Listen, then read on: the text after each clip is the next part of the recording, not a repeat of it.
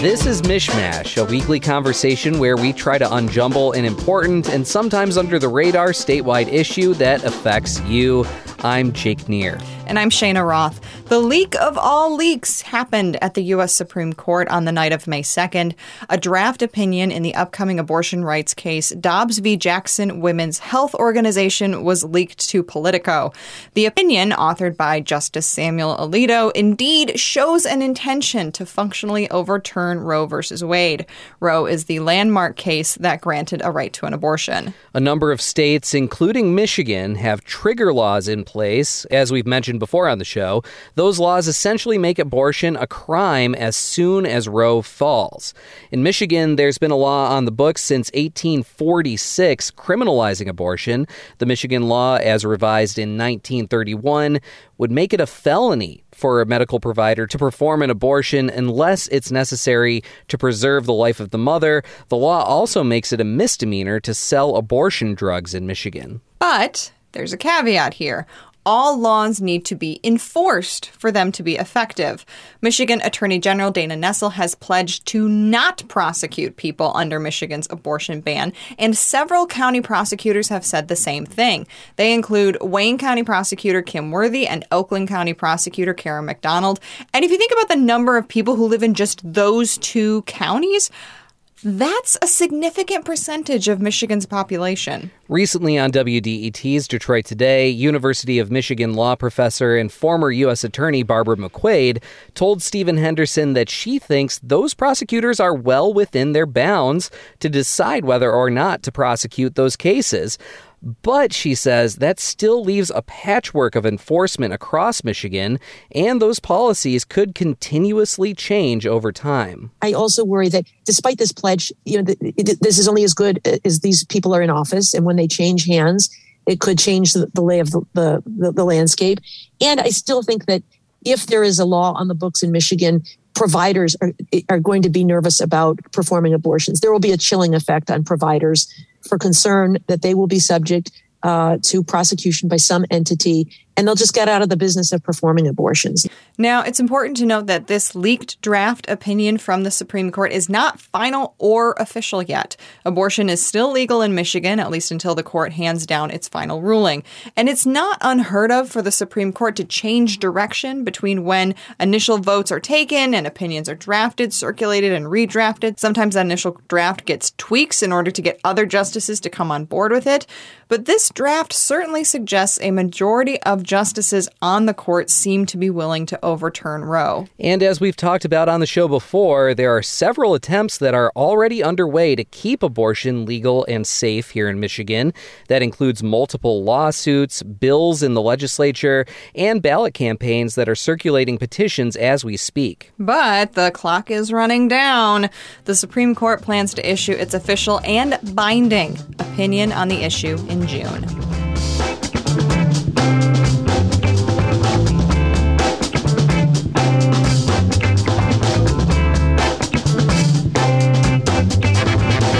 So, of course, the reactions to this leaked Supreme Court draft have been powerful and widespread here in Michigan. Many people are very concerned about access to legal and safe abortion services. There's also a lot of concern about the effects of a ruling like this, if it does actually become the final ruling, on other constitutional rights. And to that point, Jake, you had a conversation this week with Michigan Secretary of State Jocelyn Benson about that exact thing. Although the Secretary of State's office doesn't have a lot to do with reproductive rights, she says this ruling could have a serious impact on voting. Yes, and that's, of course, something that the Secretary of State's office has a lot to do with. Also keep in mind that Jocelyn Benson is the former dean of Wayne State's law school, so she has a lot to say about this draft opinion and what it could possibly mean, again, if it becomes final. We also talked about some other pressing topics going on here in Michigan, including the recent May elections and what they may tell us about the August primaries, the general midterm elections in November. So without further ado, here's my conversation with Michigan Secretary of State Jocelyn Benson. I did want to talk about the big news from the Supreme Court, this draft opinion that was leaked on Roe v. Wade that would overturn Roe v. Wade. I know abortion rights don't really fall under the purview of your official position, but as a leader here in Michigan, a legal expert, someone who has spoken out in favor of reproductive rights in the past, how are you personally reacting to that news? Well, as a former law dean as well, I look at the draft opinion with a lot of concern because the basis is on overturning the constitutional right to privacy, which is the same basis used in other cases to enable marriage equality and several other freedoms that our country has now adopted to. It's also the same reasoning that in other cases has found voting to be a fundamental right under the Constitution. And so I think there's certainly the direct impact of what this draft or ultimate final opinion may bring for the country and for women and for people everywhere.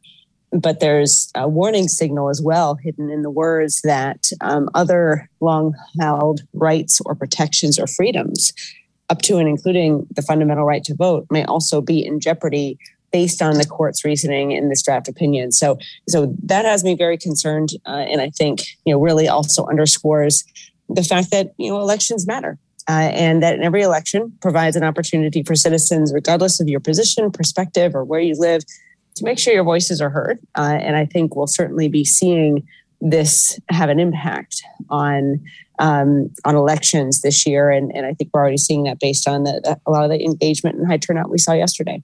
That's exactly where I wanted to go next on this. As you mentioned, a lot of people are interpreting Justice Alito's opinion in ways that would seem to erode other things that we do see as fundamental rights here in America, including that right to vote. It sounds like you do believe that there is a danger there. I'm curious what you think of how, what is the next step? How do you, you've been talking a lot about ways to uphold these institutions, to defend them. What is the course of action if this does become the final ruling from the Supreme Court? Well, I think like everything, like the same trend we've seen in voting rights for the past several years, with opinions coming out of the Supreme Court that have weakened federal protections for the right to vote, the battle or the opportunity, depending on how you look at it, now shifts to the states and now shifts to voters here in Michigan and in states around the country and our state constitution and protections there. And so I think you'll see a lot of conversations, a lot of movement around enshrining protections in our state constitution, which voters can do by referendum or by petition in our state. As well as in other states. I think to me, the bottom line, and I always look for inspiration and opportunity in every setback and challenge, is for us to remember that in a democracy, people have the power and people have the ultimate authority to determine who governs us and who determine and hold accountable those who make decisions that affect us all. And so, elections this year, elections in the future provide that opportunity and provide the opportunity for citizens to express their positions on these and other controversial issues and support leaders and referendums and petitions that reflect those values and protect those freedoms. So, barring any Supreme Court opinion that could have, again, these sort of sweeping implications for voting rights, what do you see as some of the other big threats to democracy and voting rights in 2022, where we sit right now and sort of as we're seeing elections start to get underway here? Well, there's no question that democracy is on the ballot this year, as the Kennedy Library made clear, and the award you mentioned earlier, and really highlighting those of us who've been working to ensure that no matter where someone lives or who they vote for, they have a voice and it's heard and a vote that's counted. So, to me, protecting our freedom to vote, our right to elect who governs us, is a critical issue this year, and voters will have an opportunity to choose across the country and here in Michigan who will be overseeing our elections in the future. And we know, I think, to me, the biggest challenges or the biggest issues apart from that are engagement, making sure voters, a lot of folks are exhausted, frankly, for a lot of reasons, a lot of the uncertainty, a lot of the challenges we've dealt with as a state, as a country over the last 5 or 6 years. And a lot of that is related to not just the divisiveness and the toxic nature of politics right now, but also the misinformation. And that is, in my view, an extension of this national coordinated, well-funded attack on our democracy being carried out.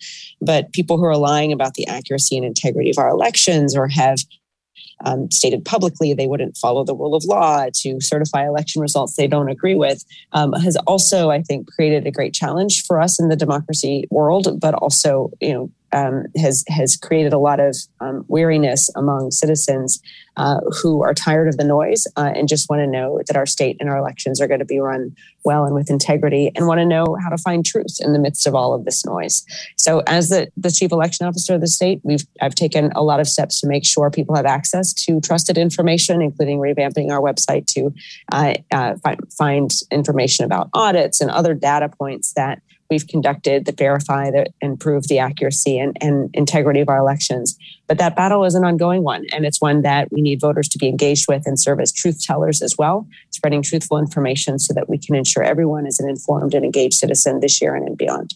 You and other elections officials across the state, Republicans, Democrats alike, have been urging lawmakers to pass election reforms for months now. We saw local clerks send a letter to lawmakers and other state leaders urging them, saying, we need help. We need this now. We can't wait on this to do things like pre-process ballots, do more for early voting, as you mentioned, do more audits of elections and so forth.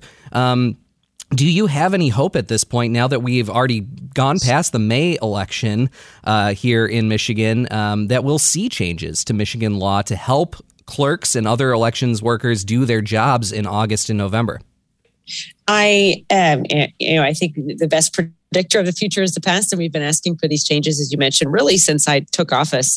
For example, testifying in May of 2019 that before the state legislature, that we need the ability to begin processing and validating absentee ballots as they come in, or at least prior to election day, like in Ohio and Florida and many other states. And we still haven't seen movement there, but that doesn't mean we stop pushing. And I think the clerks stepping in and really being engaged in a way that can move the needle is a significant change. And in my view, we've got, long-term, short-term needs for the elections. For this fall, we really need three things: an increase and sustained source of funding as clerks continue to need resources to support their work. We need to protect our election officials and increase protections and ramifications for those who threaten our election officials, because so many clerks and those standing on the front lines of protecting democracy face continuous threats to their safety and to their work. And three, we need to be able to have policies in place that enable us to process and tabulate and report results of elections as soon as possible after the polls close.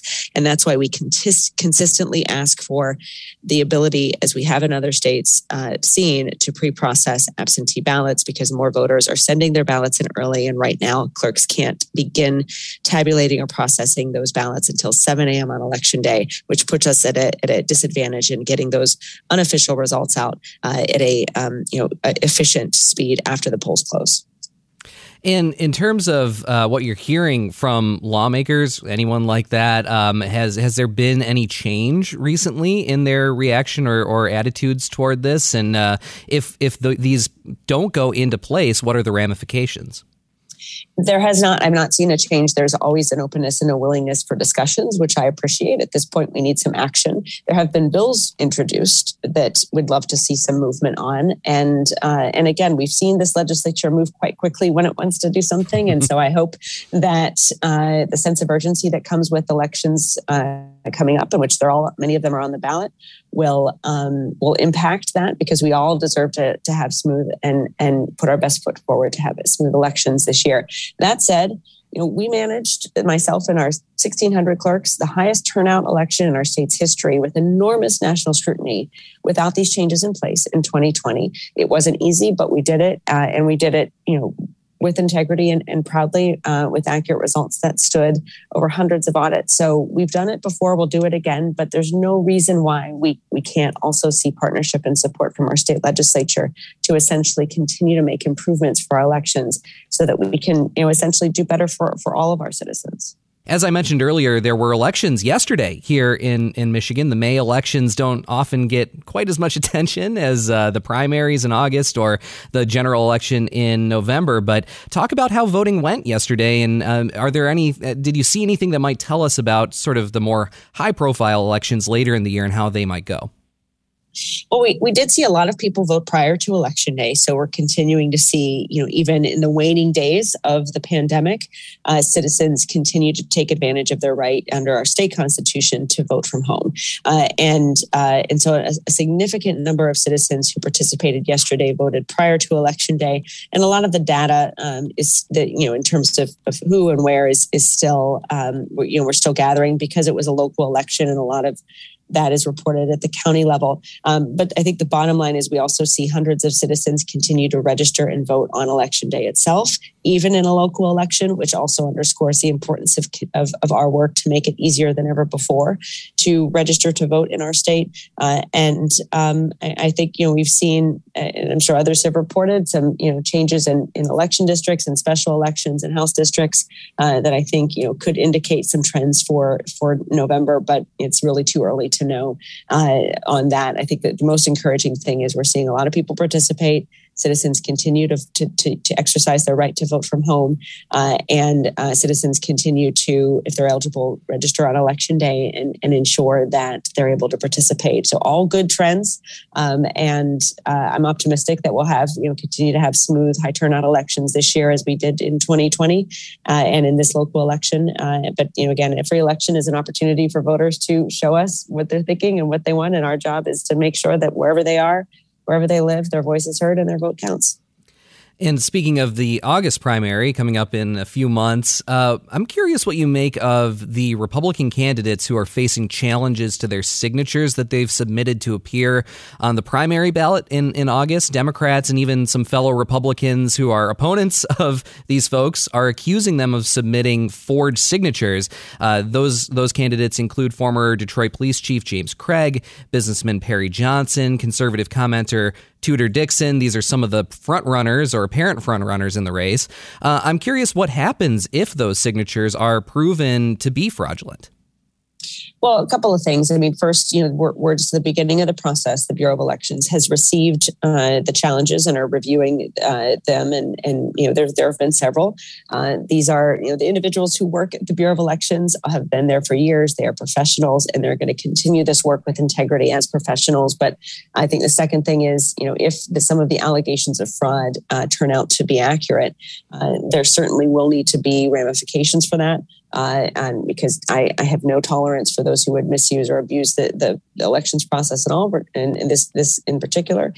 So we could expect referrals to law enforcement and the Attorney General if indeed there are potential things that evidence suggests we should refer. And beyond that, we'll allow the facts to drive us forward and the investigation to play out, or the response to the challenges to play out. And so I mean, again, this is hypothetical, like you said. At this point, we're at the beginning of the process, so we shouldn't assume that any of these that these are challenges are expected in these cases. So no conclusions to be made yet. But again, fraudulent signatures, especially if you see lots of them, are there criminal implications there? Potentially. I mean, again, it depends on the nature of the violation, but I think the bottom line is we're going to take any evidence, any credible evidence of illegal wrongdoing happening in the petition process, including fraud and forgery, very seriously, and we'll refer it to the appropriate law enforcement officials to ensure there's accountability, and also continue to work with legislators in the hopes of strengthening the protections for the petition process to ensure that we can have this aspect of our elections, the petitioning of candidates to get on the ballot, go not just smoothly, but with an eye towards protecting the integrity of the process. So if we need additional protections, additional ramifications through changes in the law, we'll explore that too. But at this point, we're just going to see the process will play itself out. But we do take very seriously any violations of election law, and we will refer them to law enforcement if they're found. That's Michigan Secretary of State Jocelyn Benson. She spoke with me just this week, and we covered a lot of territory there. You can hear more from WDET and Detroit Today by going to the Detroit Today podcast. Wherever you found this podcast for MichMash, you can find Detroit Today as well. And that's all for MichMash. I'm Cheyna Roth. And I'm Jake Neher. Thanks for listening.